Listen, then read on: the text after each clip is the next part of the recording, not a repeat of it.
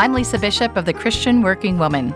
This week, I'm looking at ways to be grace in the workplace. Yesterday, we talked about responding with prudence when insulted, and today, let's look to Luke chapter 18 to learn about another aspect of grace, humility. Luke 18, 9-14 says, "To some who were confident of their own righteousness and looked down on everyone else, Jesus told this parable. 2 men went up to the temple to pray, one a Pharisee and the other a tax collector.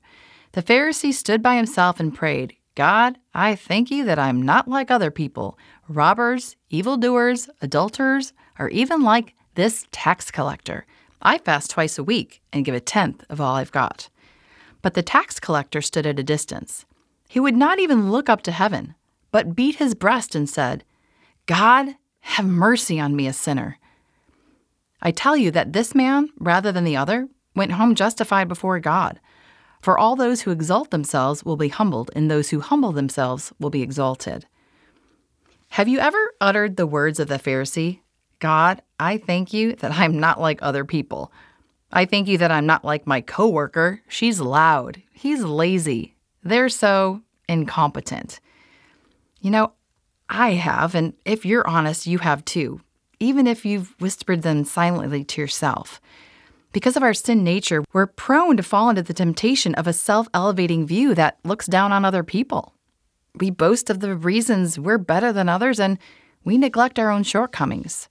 Or worse, we put insufficiencies on a spectrum, and it just so happens that our faults are minimized while others' faults are put on blast. James 4:6 says, "God opposes the proud, but gives grace to the humble." When you humble yourself, first before God, you get oodles of grace. And when it comes to being justified before God, we see the Pharisee listing all the reasons he deserved God's favor, but no amount of self-effort will earn you the grace of God. God can't be bought or manipulated. And that's good news because you and I will fall short and Jesus fills the gap.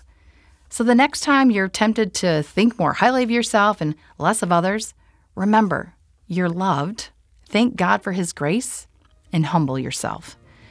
Well, thanks for joining me today. Join me tomorrow. And in the meantime, sign up to receive our daily devotionals.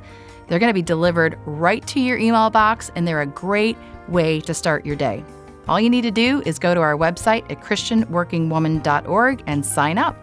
That's christianworkingwoman.org.